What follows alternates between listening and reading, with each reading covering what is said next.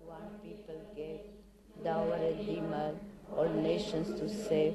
All fair art thou, my beloved, and there was never stain of Adam sin in you.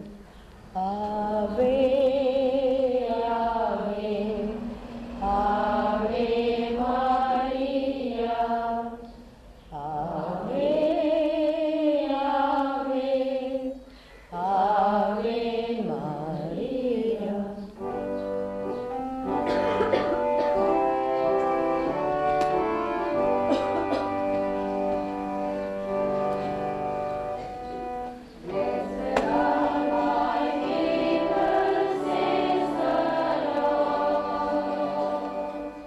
It's 5:30 in the morning in the simple oratory of the Mother House of the Missionaries of Charity at Lower Circular Road, Calcutta. The day always starts with Mass and prayers to Our Lady. Kneeling beside me, leading the prayers and the hymns, is the barefooted figure of Mother Teresa. In just a few minutes, she and her nuns will be going out into the already hot and noisy streets of the world's most overcrowded city to carry on their work. Today, I'm going with her.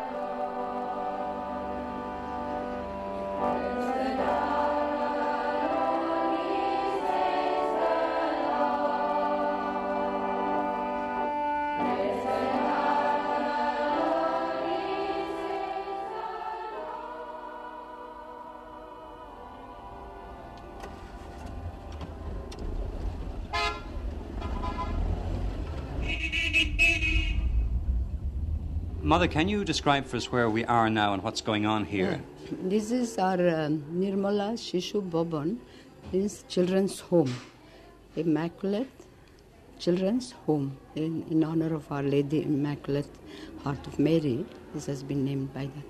And here we have children's home for abandoned children, sick children, disabled children, children that have no one and maybe sometimes they are unwanted.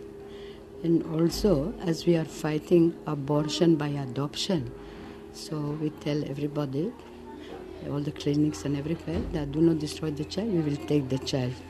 So we have saved many lives from having been destroyed. And then we have a clinic here also. There are hundreds of people that come here. And the sisters, we have a sister doctor there, and she gives them medicine according to their need. Then we have a very big distribution of food, cooked food, to about 7,000 people. And the sisters distribute that food to all people, all those who maybe is the only food that they have. And then here we also have a children's place for the very, very unwedded mothers also, for the unwedded mothers. And then I think these are 4 or 5 things that are going on here. Then from here we have another also malnutrition children that we pick up from the different dispensaries or from the station and keep them here. They have the parents, but maybe some of the parents are living in the street. Maybe some of the parents are extremely poor. They are living in the slums, but they're very poor. So we bring them and for keep them 2-3 months, and like that we prevent tuberculosis for the children. And I think if you go around, you will see the rest. One in the arm, that's Tomar Bhai. These are children that we bring from the slums. They have their parents. These are not given up children because they have their parents and they live in the slum areas of Calcutta. And the sisters go there for dispensary work, and so when they visit their families, they find. Now this little one is 3 years old. You wouldn't believe that. Okay. And so, 3 years. She looks like somebody who isn't anymore. 6 months. Indeed. Yes, little legs and all that. Even that is swollen. She's very emaciated. Yes. And so we'll keep now, it's already here for 3 days. Still very bad. But we are hoping that after the feeding and injection that the child will be all right. Like this, we save children from, as they grow bigger, they can turn into a tuberculosis. And so if we take them in time and bring them here, I think we'll be able to save many lives like that. Okay. Nomo koro. Nomo. Nomo. Uto, tumi namaskar koro na mother ke? Uto shigri. Good morning. Say morning, mother. Good morning. Good morning, mother. Bol na. Bol na. Good morning, mother. Bol. Bule gache sab. Bol. They all seem to be so happy. Yeah, all eyes. Oh, they are very much quiet today. You should see them other times. Is that one better, sister? That little one? Much better. Yes. Okay. Jo. Namo koro mother ke. Jo. Namo koro. Yesterday after you carried so much, he was laughing so much. Yes. Okay. Ajwe mother ka. Hi. What was wrong with that little baby, sister? This one have diarrhea and fever. He was not taking anything by mouth, so we are feeding by tube 2 days. Now he is 2 weeks with us. So, His little legs are still very emaciated, aren't they? yes, because malnutrition, no, because he was take time to pick up. We've often heard the expression legs like matchsticks, but they almost literally are, aren't they? Yeah, that is the suffering of our children, no? Some of our children. But thank God we have a place like this where we can bring them and make them all right and send them back with a big smile. Shoto taken barodi, baro jodi ote chao. Shoto taken barodi, baro jodi ote chao. Moni diye school aura sona korega. Dost kuni kariji, Mother, do you know what they're singing about in that little I song? didn't pay attention. What are they singing, sister? She is singing one song about small children's life. From childhood, how they grow up, and they went to school, and they were so naughty, and now they are becoming very good. Where do they learn these little songs? The songs are taught by the sisters who taught them in the school. Songs about naughty little girls taught by sisters? Yeah. It is a Bengali song actually.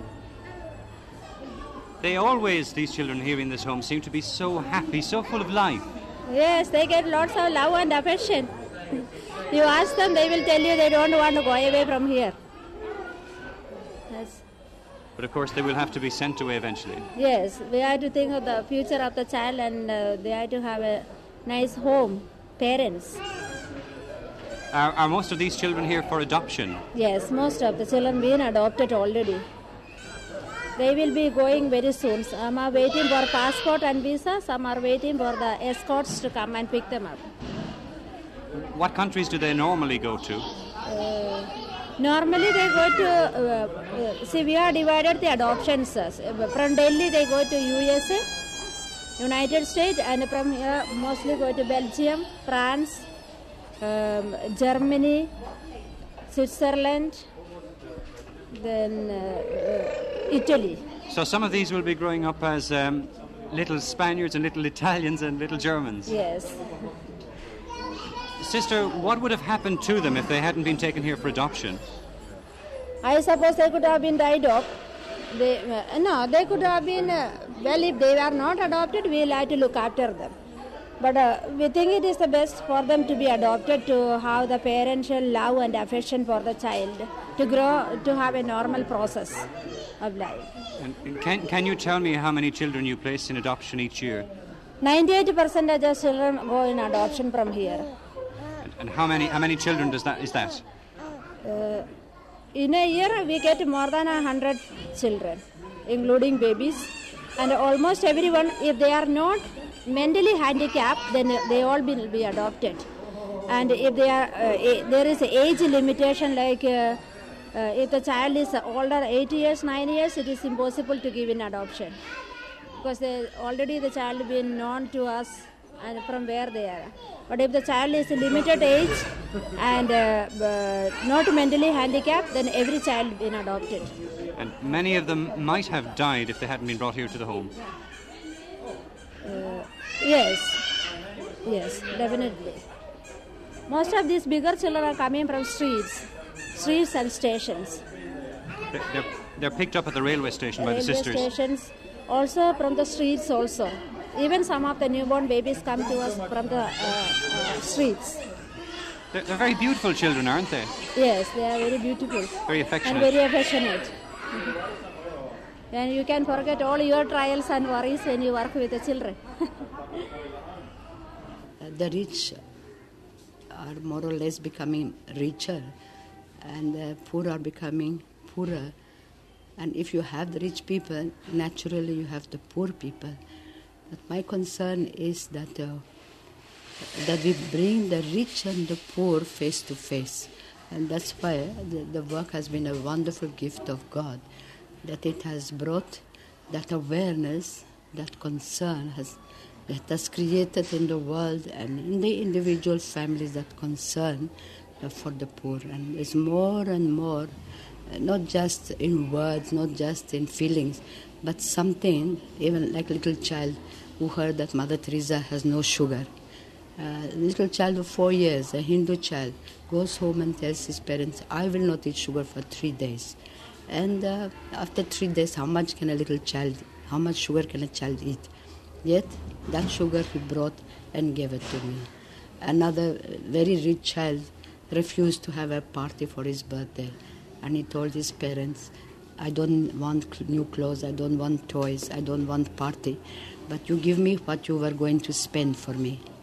And they gave him 500 rupees because he was 5 years old. And he brought that for the children to be fed. And like that, it's increasing more and more, especially amongst the young people.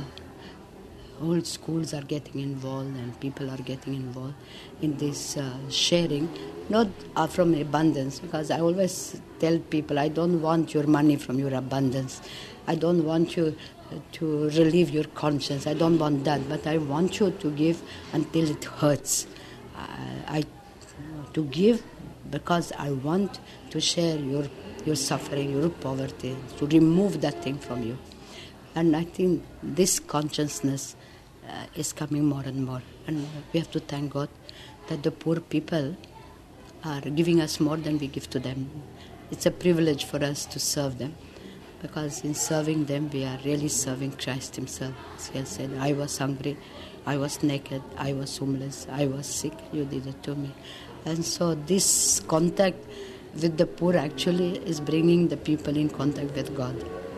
Mother, do you think that people in the world generally, people particularly in the developed nations, really realise the extent of the poverty which exists, not just in India, but in many countries throughout the world? Have they not been rather immunised from this down through the years? I think unless the rich countries realize the poverty they have in their own house first, the poverty in their neighbour, the poverty in their own country, they will never get that feeling. Because it's easy to think of the poverty of far away, forget very quickly. But when they realize that they have the unwanted, unloved, uncared, that is much greater poverty and much more difficult to remove. Then, because today a great disease is not leprosy, not tuberculosis, not cancer, but that feeling of terrible loneliness, a feeling of being unwanted, unloved, having forgotten what is human joy, what is human feeling of being wanted, of love. I think this is in very well-to-do families sometimes, and our eyes are outside without looking inside. As love begins at home, I think if we could bring prayer back again in the family, and if we begin to know how great is poverty in our own home, then our eyes will be clearer to see the need of our brethren. This is poverty of the heart, poverty of the soul, as much as poverty of the body you're talking about. Exactly. Yeah. This material poverty which we see, it strikes us straight away, and we are anxious we are scandalized, so to say. We are shocked to see a person lying half naked in the street. But I have picked up people from the streets of Rome and London and Australia and other places, maybe not half naked, maybe not like that, like what we see, dirty and all that, But the same unwanted, unloved, uncared people just left like that. Like, for example, an homeless alcoholic person is the same as one of our beggars in the street, who is lying in the street of Calcutta or is lying in the streets of Melbourne. So your advice to people in developed countries would be to look at the poor in your own country, the poor physically and the poor spiritually, exactly. And do something for them. Yeah, because love begins at home. Once you have realized that in your own home, naturally you will want to do it. Because even St. John said, how can you say that you love God whom you don't see if you don't love your neighbor whom you see? How can you love somebody outside your home if you don't love people in your own home? It's a contradiction. So that even within the family there is sometimes need for a greater love and a greater closeness between the members of an individual family. Individual families. And also said today, all the old people are put in institutions. Father and mother so busy that they have no time even to smile at each other. A child comes from school, there's no one to receive the child. The child goes back to the street to entertain itself. Is that not a great poverty? That's something you feel strongly about too? Very strong, very, very much. And I feel for that, to remove that, we need to bring Christ back again. Christ is the only answer. And like Our Lady, when she found Jesus, she took him home to Nazareth. And together they made that beautiful holy family. So it is today, parents must look for their child, bring him back. And abortion also is one of those terrible signs of great, great, great poverty. We are afraid of the child today. The child must die because we are afraid we won't be able to feed one more child, educate one more child, clothe one more child. The child must die. And so the fear of the child is making even the mother to destroy her own child. And as we read in the scripture, it said there that even if mother could forget her child, I will not forget you, because I have curved you in the palm of my hand. Even if. But today, this has become very natural for a mother, and I feel that, not that I only feel, but I'm convinced that abortion is nothing but a murder in the womb of the mother. And so, out of fear of the baby, that little child must die because we are afraid of the child. And so I think, since this year is the child's year, let us try to make every child, born and unborn, wanted, loved, cared. And that's the greatest gift that we can give to a child, to a living child, that their unborn brother or sister be given to them as the gift for the child's year.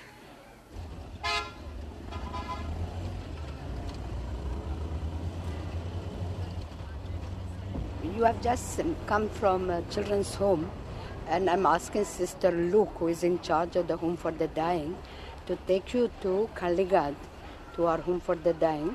And when she has taken you around and shown you the place there, and when you have seen the people there, then you can come back again here in the afternoon. Then we could continue and you can see. If you want still more anything to ask about the home, I will be able to give you the answers. That be all right?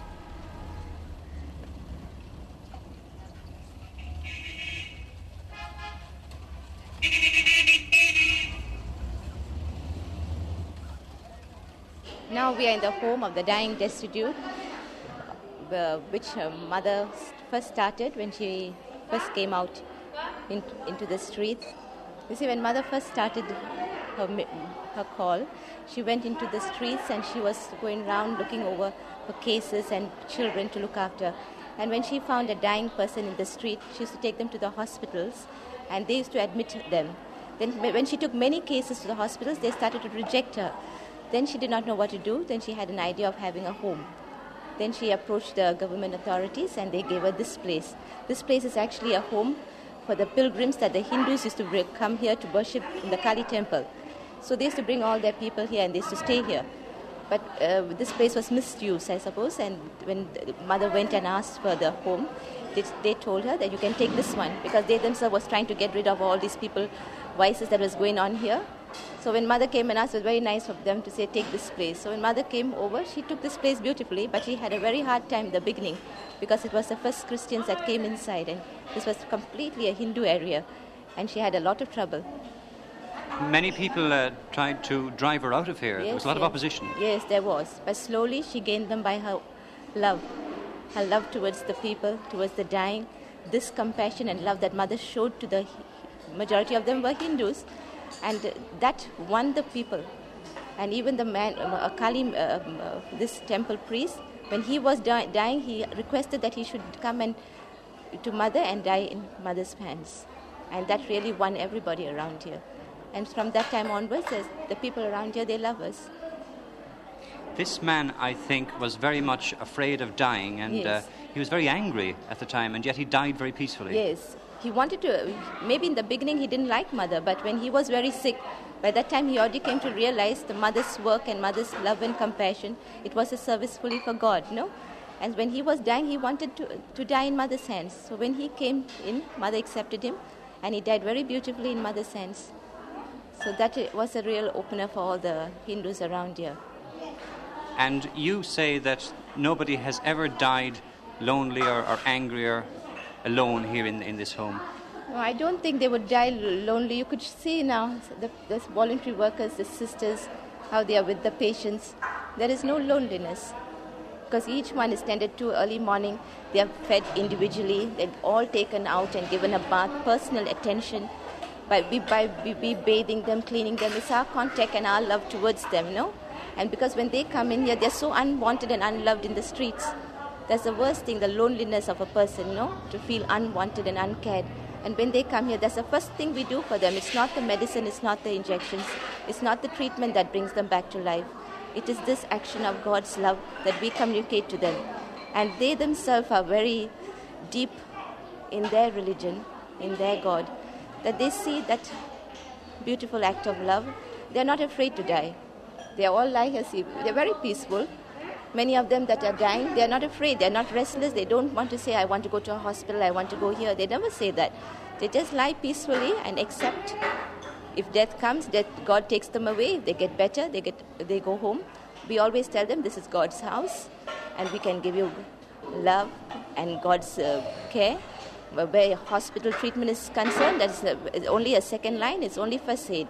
If you want hospital care, we'll put you in a hospital. But here, there is no real hospital treatment. It's our love for you and your love for us. And in this way, we share God's love. And have you seen them respond to this love? Beautifully. Because when some of them, when they die, it's in such silence and in such peace. And when we tell them, you are going to God, they say, Sister, I'm happy to go to God. I want to go to God. And they can lie like that for many weeks in our care, but not afraid. That's something we ourselves admire in them.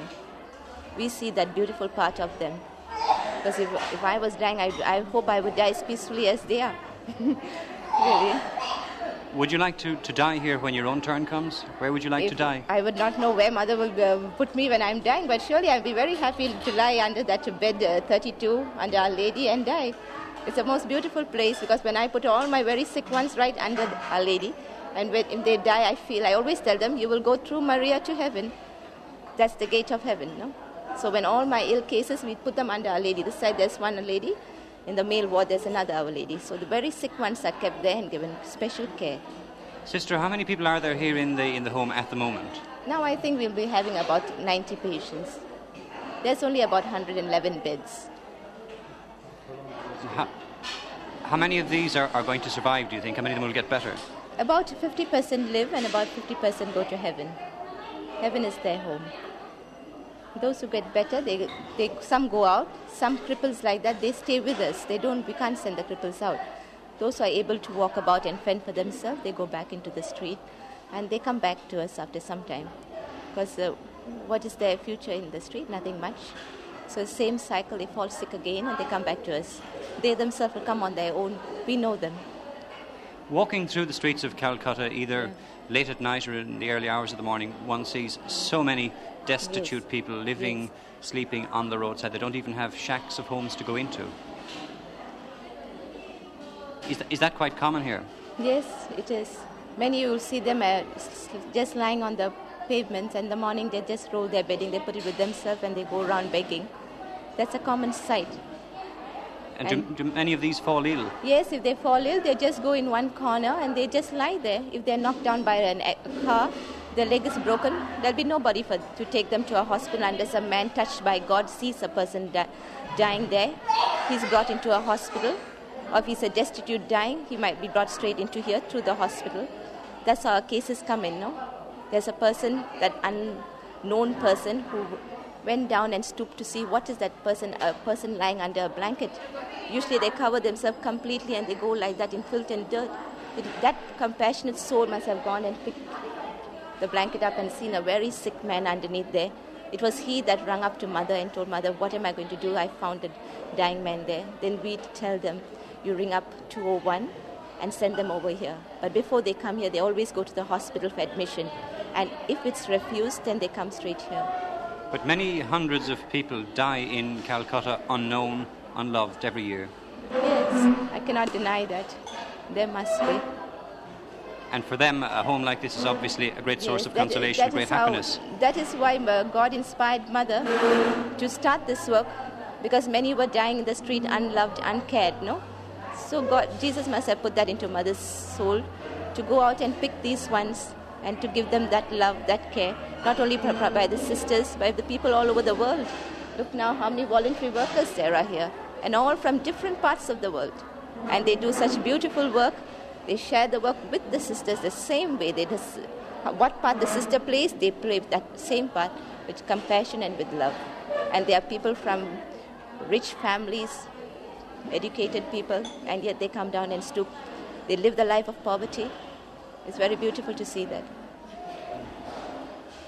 Sister, do you ever become overwhelmed by the enormity of the poverty and the suffering you see all around you? You've devoted your life to this work, but does your heart ever fail you? You mean we become despair?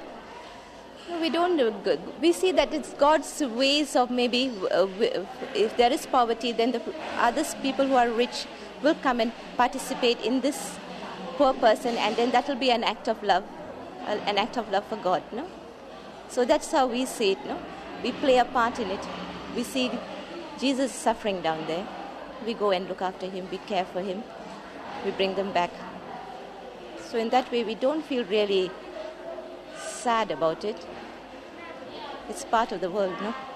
All over the world. Can you tell me what's your name and what you're doing here? My name is Lorna O'Brien.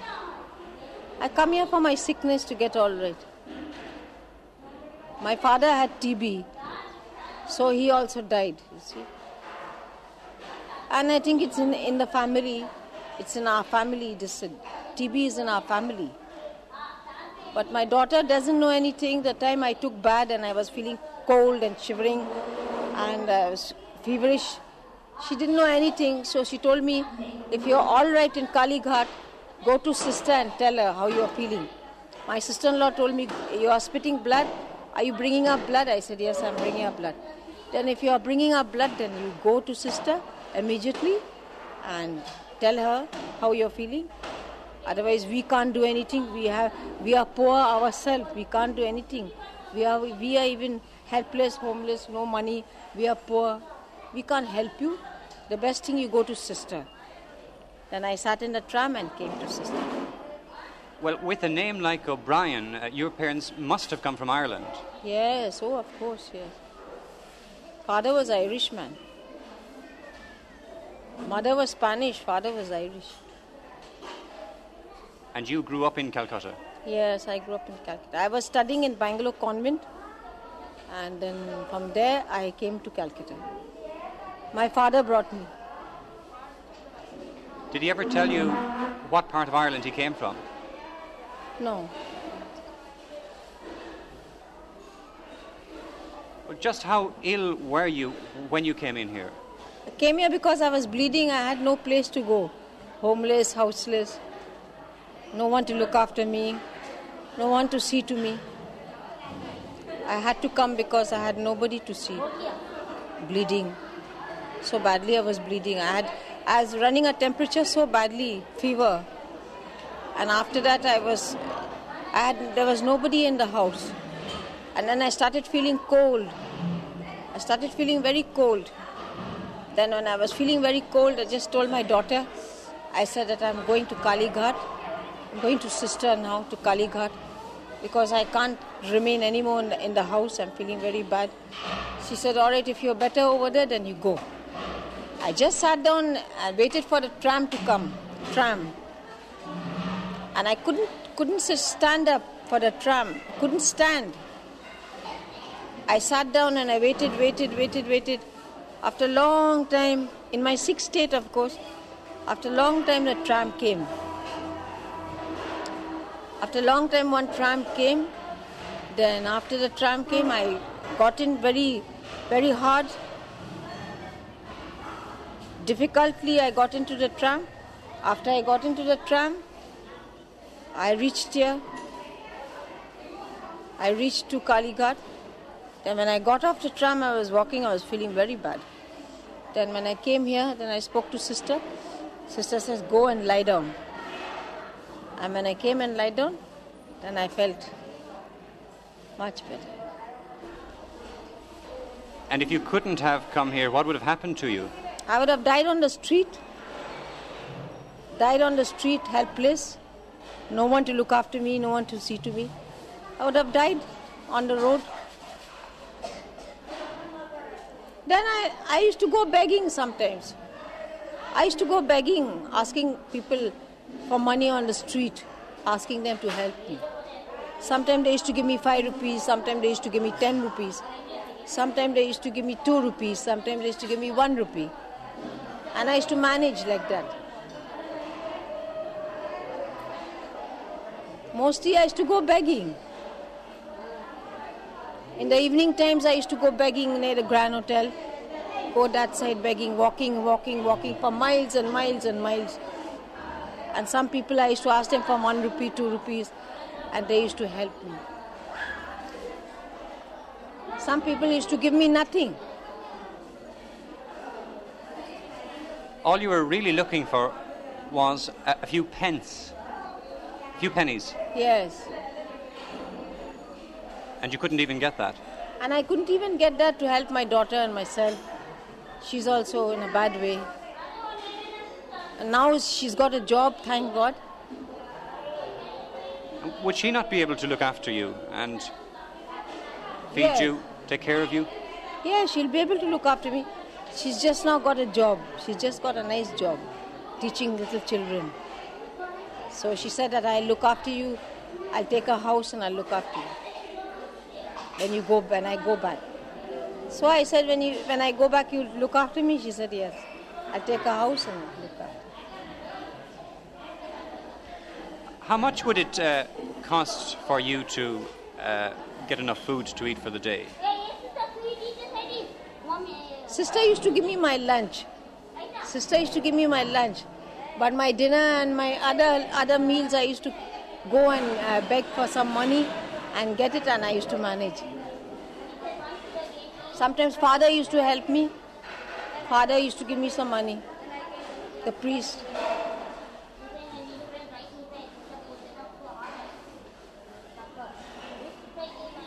Well, there are 16 rupees to the pound. Yes.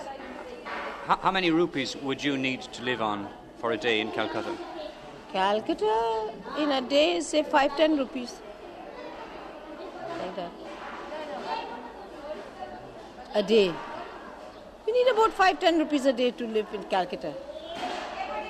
For food and everything.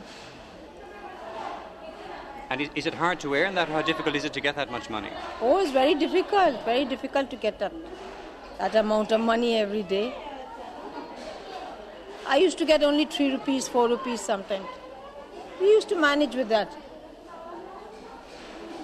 Somehow with that 3-4 rupees we used to manage. Then the next day again 3-4 rupees again we manage. Then again next day 5 rupees, 6 rupees we used to manage. But the sickness came, all of a sudden. Well, you look very much happier now. Yes, I am much better. That sickness came all of a sudden, I started getting fever in the night and it started. But now I'm much better, thank God. I said my prayers and asked Jesus to look after me, and now I'm much better. And sister's giving me all the injections and medicines. God bless her for it. All the care and attention. They have been giving me care and attention. God bless them for it.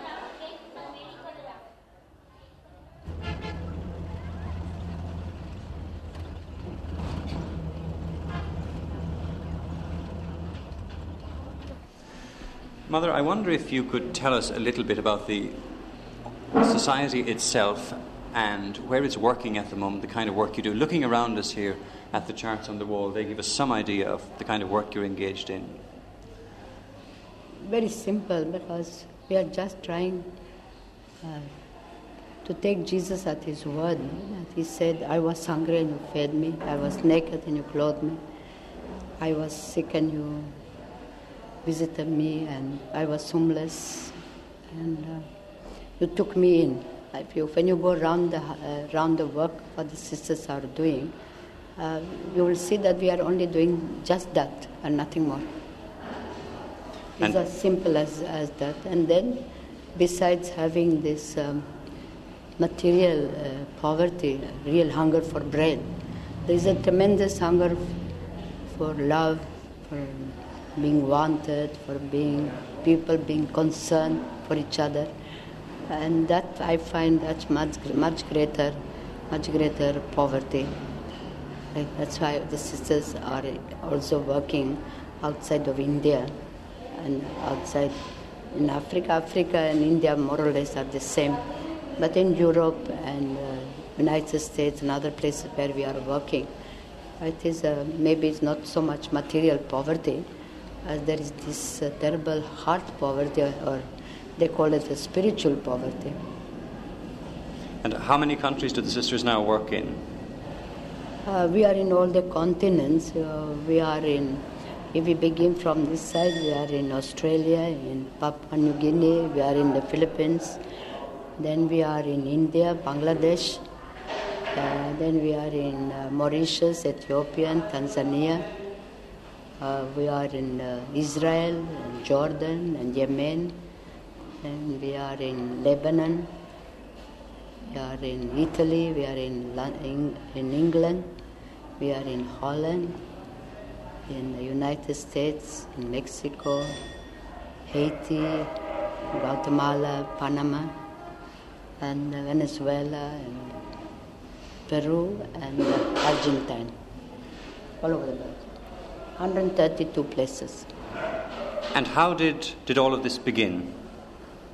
Very simply. Just in Calcutta it began. That's all. Alone. Jesus and I. That's all.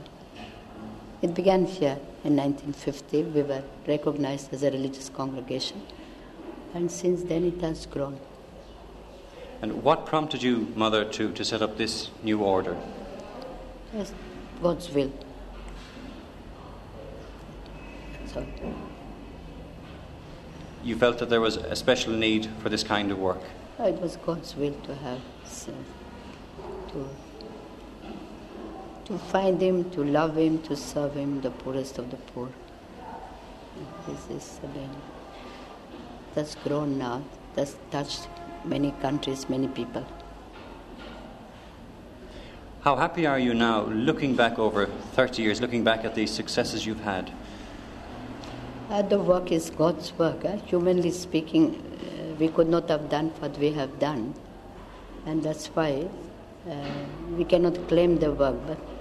But God has proved that He is the maker and that He is the creator. And that with Him we can do all things. And that's why I always ask the people to pray for us that we don't spoil God's work, that the work remains His work. And you've devoted yourselves particularly to the care of and the love of the poor of the world. In our society we take a fourth vow.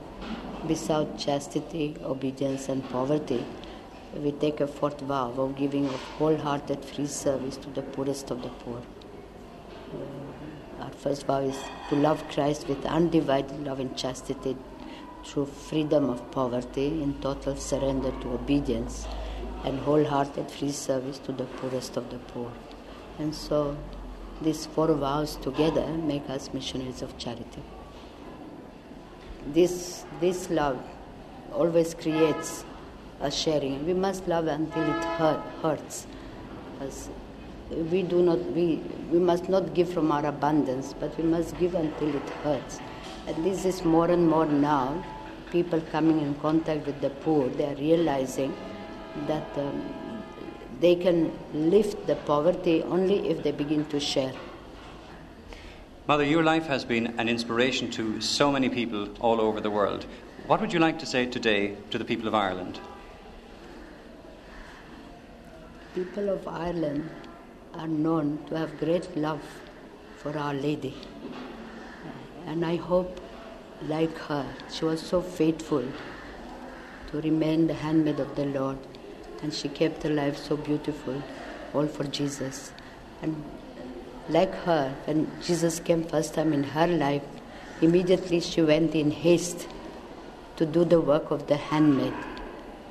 And so today also, I think Irish people have brought life, prayer, the knowledge of Jesus to so many countries through their priests and through their nuns, through their children. And so I want to say a big thank you to the people of Ireland for having given their children to bring Jesus to all the mission countries wherever they have gone.